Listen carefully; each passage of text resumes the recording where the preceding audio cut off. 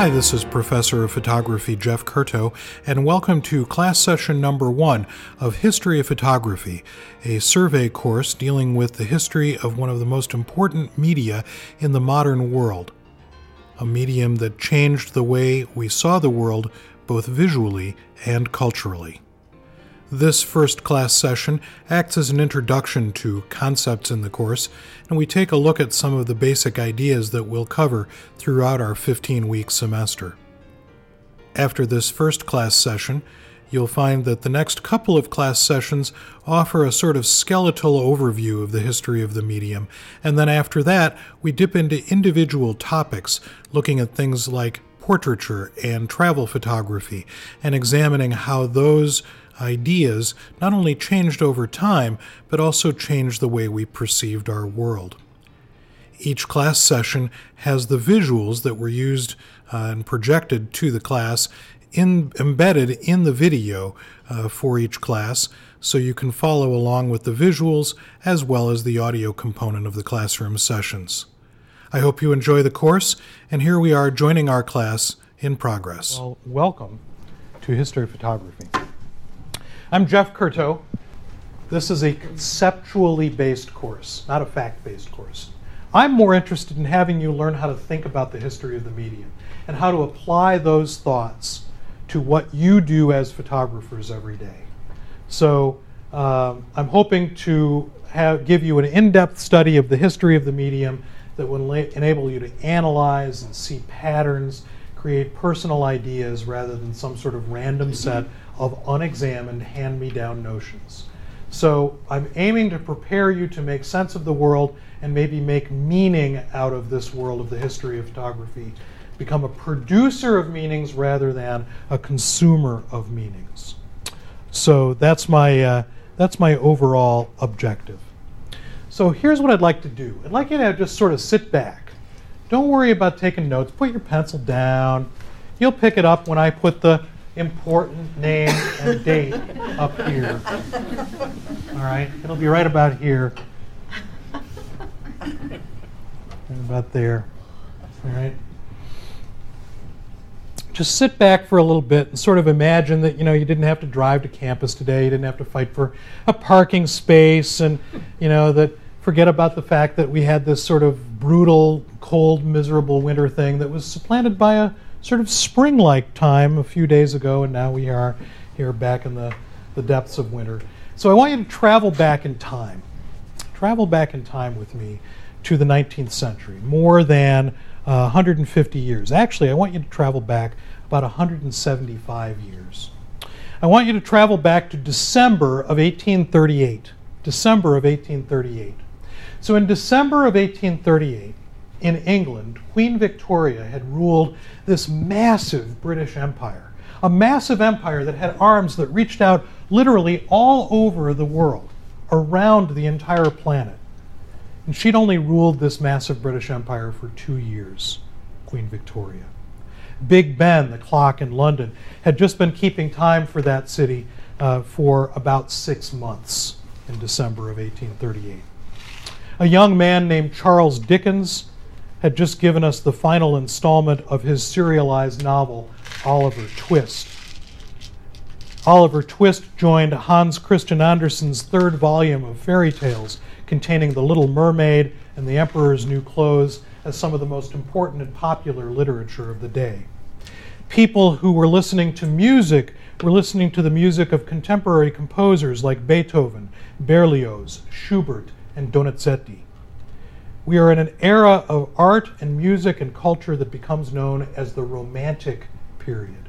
The Romantic period. Here on our shores, the Erie Canal has been open for 13 years, 13 short years.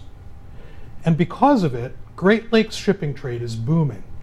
And what happens is that small Midwestern cities like Chicago begin to become so much more important because now we are a channel to the West. We're able to transport goods from the east to our central location. A young man who would later change his given name of Samuel Langhorne Clemens celebrated his 3rd birthday in Hannibal, a town in the 17-year-old state of Missouri. There are some rumblings that we can hear across the North American continent, a continent that is largely unpopulated. And if we listen closely, we can hear that some of those rumblings are voices. And those voices are voices of Americans who are beginning to debate some questions about our newly won freedom. Many people here in these 25 United States in December of 1838 are concerned about whether our country truly is free if 1 in every 7 Americans is owned by another. That rumbling hasn't erupted into a full-blown roar. It will. But there's another sound that is drowning out that rumbling, and that's the sound of machinery. The sound of machinery, because while the rest of the world has begun to do this, here in America we're really grabbing on to the Industrial Revolution. And so the sound of machinery, driven by steam, powering us forward into a new age of mechanism and machines that accomplish work, is happening. With the Industrial Revolution comes a shrinking of the world. Railroads and steamships and canals make travel to distant parts of the globe far easier, far better, far faster than they ever have been before. People are traveling farther and seeing more than they've ever seen before. And as they do that, their trust, their belief in the reality of painted and drawn and written descriptions of the way the world looks begins to diminish. They begin to think about it in a different way, because once you've seen that thing, the painting or drawing that you've seen of it beforehand really doesn't quite hold the same kind of authority visually. The desire for reality is rampaging all over the world, and into this world is born the medium of visual representation and expression of photography. So in December of 1838, there are no photographs. None. No billboards, no babies on bare rugs, no family snapshots. There are no photographs. But suddenly, in January of 1839,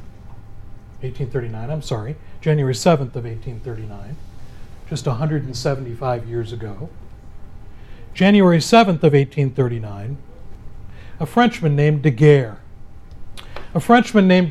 announces to the French Academy of Sciences that his experiments with light-sensitive compounds have led to the invention of the first photographic process.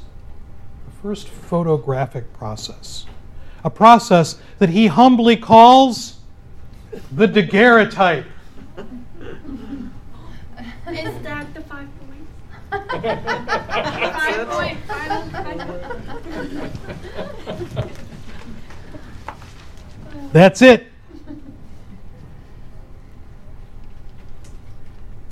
What's intriguing about Daguerre is that his announcement that particular January isn't the only one. Because what happens is that once Daguerre's announcement travels across the English Channel, an English guy named Fox Talbot, who has figured out a way to make photographic images, also announces his process.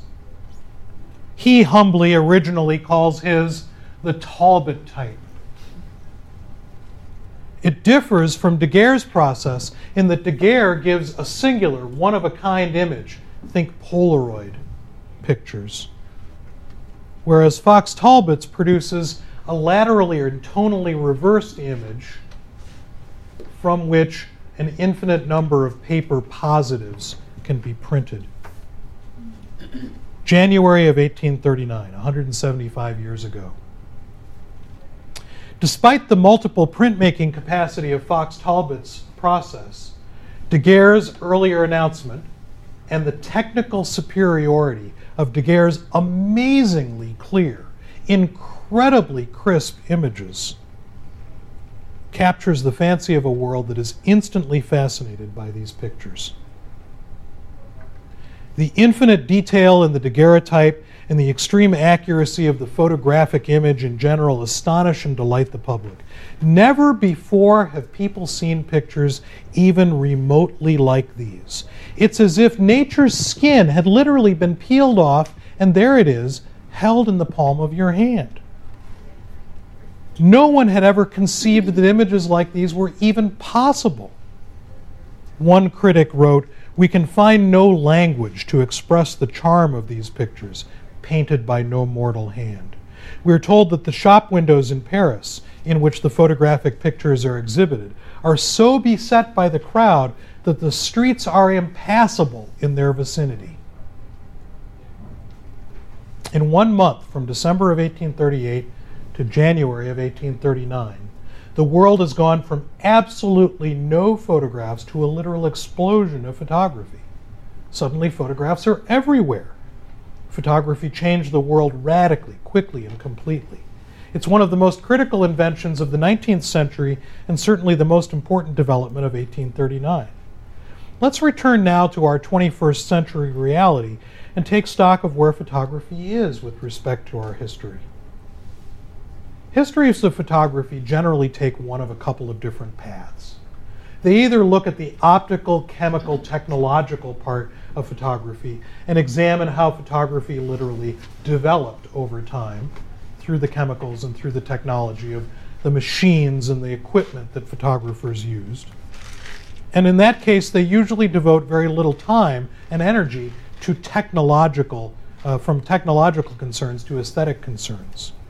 Or histories of photography have dealt only with the aesthetics, the beauty of the pictures or the lack of beauty of the pictures, and spend very little time looking at the technology. And I think a useful history of photography achieves a subtle synthesis of those two things, of science and vision, of art and commerce. And it's kind of surprising in a way, especially those of you who raised your hands that you've studied the history of art or the history of anything else. It's sort of surprising that a study of the history of something that's only 175 years old should be that complex. I mean, compared to the arts of painting or drawing or music or any of those other kinds of expressive media, this is a really short period of time. But the fact is, photography became an international craze so rapidly and an accepted art form so recently that the historian, that's you, is confronted by a chaos of imagery. Incoherent, incognito, and innumerable. There's all of these pictures out there. How do we make sense of them? Because contained in photography's capacity for the endless multiplication of one person's vision was the shrinking of the world. The photograph was as much a form of transportation as the railroad, or the steamship, or the canal. Great works of art, monuments of ancient civilizations, evidences of empire, and the family life of neighbors became tangible, became accessible to everyone. They expanded the field of view for everyone, but they contracted the field of the imagination, because those works of art and evidences of empire, etc., facts of life, were diminished in mystery by their multiple existences in replica. Reality seemed a lot less imposing, less important than the photographic image. The fact became discardable after it was recorded using one of these processes. We see this, I think, every time we see tourists take pictures of themselves. They stop in front of a monument, the Bean, downtown Chicago, take a picture, race off to the next stop on the tour. The actual details of the object will be contemplated later, if ever. People come, people see, people photograph. So the fact may be discardable or at least postponable after it's been recorded by the photographic process. The 18th century, so remember that this is the 1700s before when we're talking about. The 18th century was thought of as being a time when logical, rational thought was prized above all else. And for that reason, it was often called the age of reason, rational thought. Philosophical, social, literary ideas were considered the most important things for man's intellectual development. One of the primary ideas in our course is that photography was and is one of the most important forces of cultural and artistic modernism. And introducing that idea is a quote from a guy named William Ivins Jr., who was curator of prints, like etchings and lithographs, at the Metropolitan Museum of Art in New York City. And he wrote, The 19th century would begin by believing that what was rational was true, and it would end up by believing that what it saw a photograph of was true. Let's just think about that for a second. The 19th century would begin by believing that what it saw a photograph of was true. But the 19th century would begin by believing that what was rational was true, but it would end up by believing that what it saw a photograph of was true. Imagine that sort of mind shift of the way in which people considered the difference between what was intellectually important, what was rational, to what was pictured. Really, really important bit to kind of consider and think about. One of the problems that we have to confront as art historians of photography, is the undiscovered quality of the history of the medium. Substantial bodies of work by significant photographers are often found. Large numbers of anonymous images that we can't attribute to any given photographer are out there and unattributable. And when we look at all of the imagery that we can find in our textbook or in photo history sites on the web, or certainly on our screen up here starting next week, what we're looking at is the tip of a very, very vast iceberg. We're looking at a huge piece of the puzzle by looking at just a tiny bit of what that puzzle might really be. A great masterpiece of photography may be sitting in a shoebox in your grandmother's attic. Countless other masterpieces of photography are lost to the wrecking ball or otherwise well-meaning spring cleaners. Another problem that we have as photo historians is that all photographs are affirmed as equal. This is sort of a different thing in the world of the history of creative enterprise. Every photograph made is considered to be an equal of every other photograph made, maker and maker's intention notwithstanding. Images from family albums and newspapers and magazines oftentimes hang side by side on gallery walls with the art-conscious imagery of Alfred Stieglitz and Ansel Adams and Edward Weston. Newspaper, commercial, and family snapshooters, though, seem to share an intense interest in originating objects or subjects and an indifference about expression. For example, it's your father's image in the picture that you make of him that's important, not whether your skill as a photographer is or is not evident. Photographs themselves are like relics, religious or otherwise. They are filled with the poignance of the loss of the subject. Like pieces of a true cross, the bones of a favorite saint, a lock of hair from a departed lover, someone came, someone saw, and someone kept something that allowed them to connect with that distant, lost past. Someone came, someone saw, someone photographed, something remains. And just as the impact of those relics changes over physical, emotional, or temporal distance, so does the impact of a photograph. Because the meaning of a photograph, as we'll discover, is absolutely unstable. A photograph that we'll look at now in the 21st century that was made then in the 19th century may have had a completely different meaning then than it does to us now, and we have to figure out how to approach that difference in meaning. The concept of originality is another problem that we have to deal with.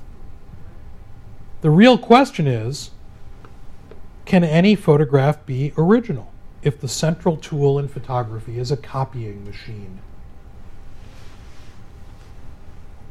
Is there anything such as an original photograph?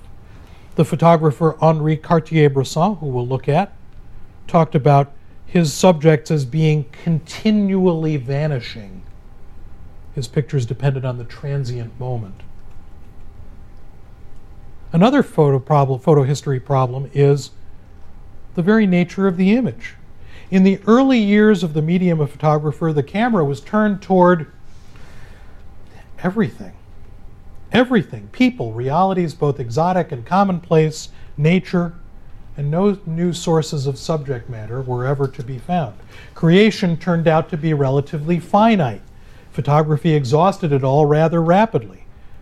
All the possibilities that have ever existed in photography in terms of subject matter were articulated in the first 30 years of the medium's existence. And every photograph that you or I or any other photographer has made since about the 1870s has been variation on a theme. All we're doing is repeating the things that have already been photographed. And photography then violates one of the other problems that we have to deal with in the history of anything. Photography has no primitive period. None. It has no photographic equivalent of cave paintings. There's no photographic equivalent of the Iliad or tribal chants or any of those kinds of things. If we were to take the basic chemical technology that these two guys worked with, and we were to take them and put them down the hall in our regular traditional black and white darkroom, they would be perfectly at home. That technology is the same basic technology that they were working with. And in our digital age, the technology really hasn't changed that much. It's just the recording mechanism that's changed. It's still light. It's still volume of light. And it's still time of light. And it's visually apparent from images from the 1840s and 1850s. The daguerreotype is still unsurpassed in terms of image quality. There are no photographic processes that have ever been invented that are as high quality as the daguerreotype. Not one. Doesn't matter how many megapixels you have, the daguerreotype is better. Early photographic processes achieve tonal nuances that are unapproachable by modern methods. And as an affirmation of the level of sophistication of some of these early methods, we can look at how many people are using 19th century processes in today's world.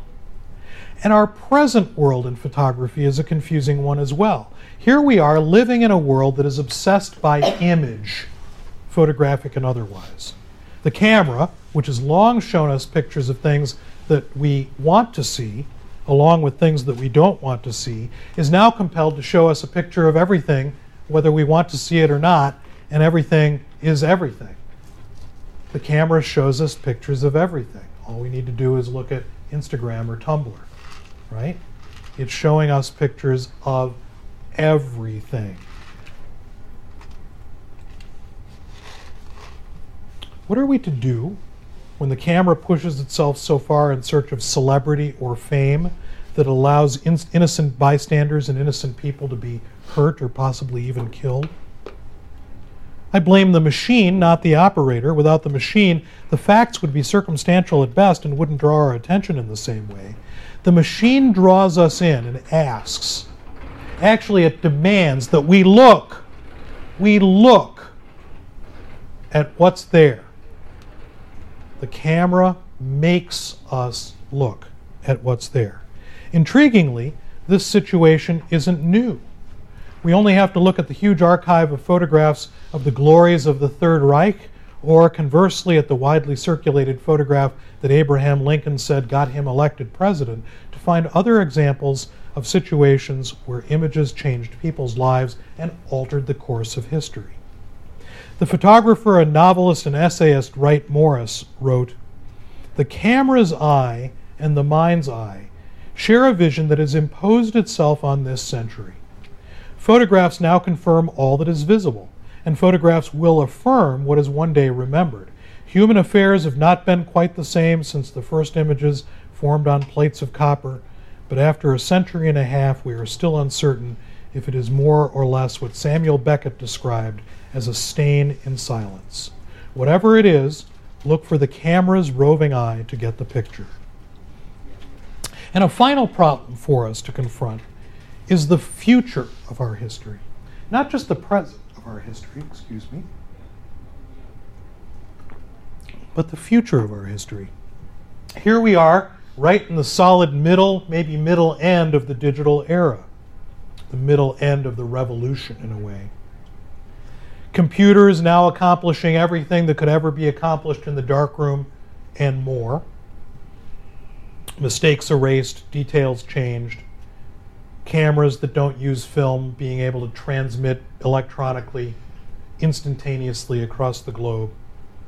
The camera never lies, but the camera, which, as we'll discover, has always lied to a certain degree, now can tell whoppers.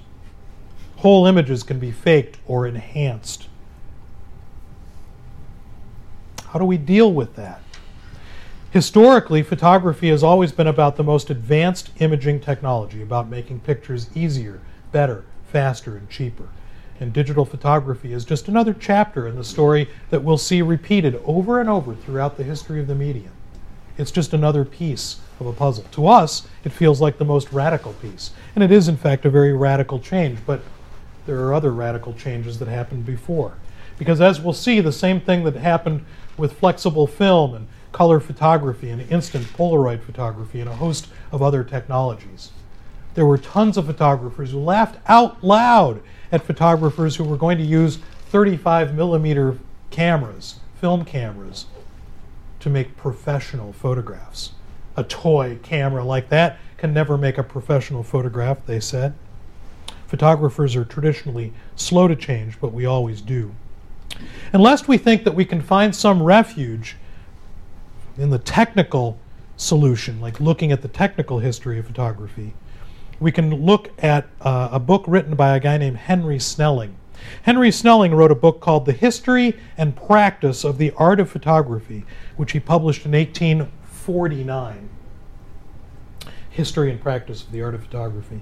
And after recounting the experiments of Daguerre and Fox Talbot and acknowledging their pioneering roles in the new art, he provided an intriguing, unsubstantiated but intriguing account of a young man named James Wattles, a plucky lad of 16 off in the American wilderness of New Harmony, Indiana, who may have made and fixed an image of the camera on a piece of sensitized writing paper in 1828, claiming to have achieved essentially Fox Talbot's invention long before Fox Talbot announced his invention to the world. So could all the current history of photo books be wrong? Could Snelling be right in his 1849 book that photography was really invented by some Hoosier kid? If it had been invented by a Hoosier kid, it probably wouldn't have changed anything about the assimilation of photography into our culture. Before class, I had a little sort of rolling reel of descriptions of photographs rolling on the projection screen. And one of the things that I thought was interesting about doing that was that many of you conjured up exact images of those images. Some of them specific images to the history of the medium, some of them specific to you. But even if you only knew one image, the fact that you could summon that kind of visual facsimile of that picture is a testament to the power of the medium. So tomorrow, when you wake up, try to imagine the world before January 7th of 1839. Try and remember, try and think of what that world of 1838 would have been like, a world with no photographs. And try to count all of the photographs that you see and process and discard in that time that you are awake tomorrow, from the time that you wake up to the time that you go to sleep. You'll probably stop counting just after your first cup of coffee. And you'll discover how much a part of our world this young medium of photography is. So for the next bunch of weeks as we explore photography's history together, try to keep in perspective the profound significance of a medium that is at the same time so tremendously powerful and so tremendously young. This is not a long history that we're talking about. And it's hard, but we have to ignore the fact that we're bombarded by tens of thousands, hundreds of thousands sometimes, of images every day.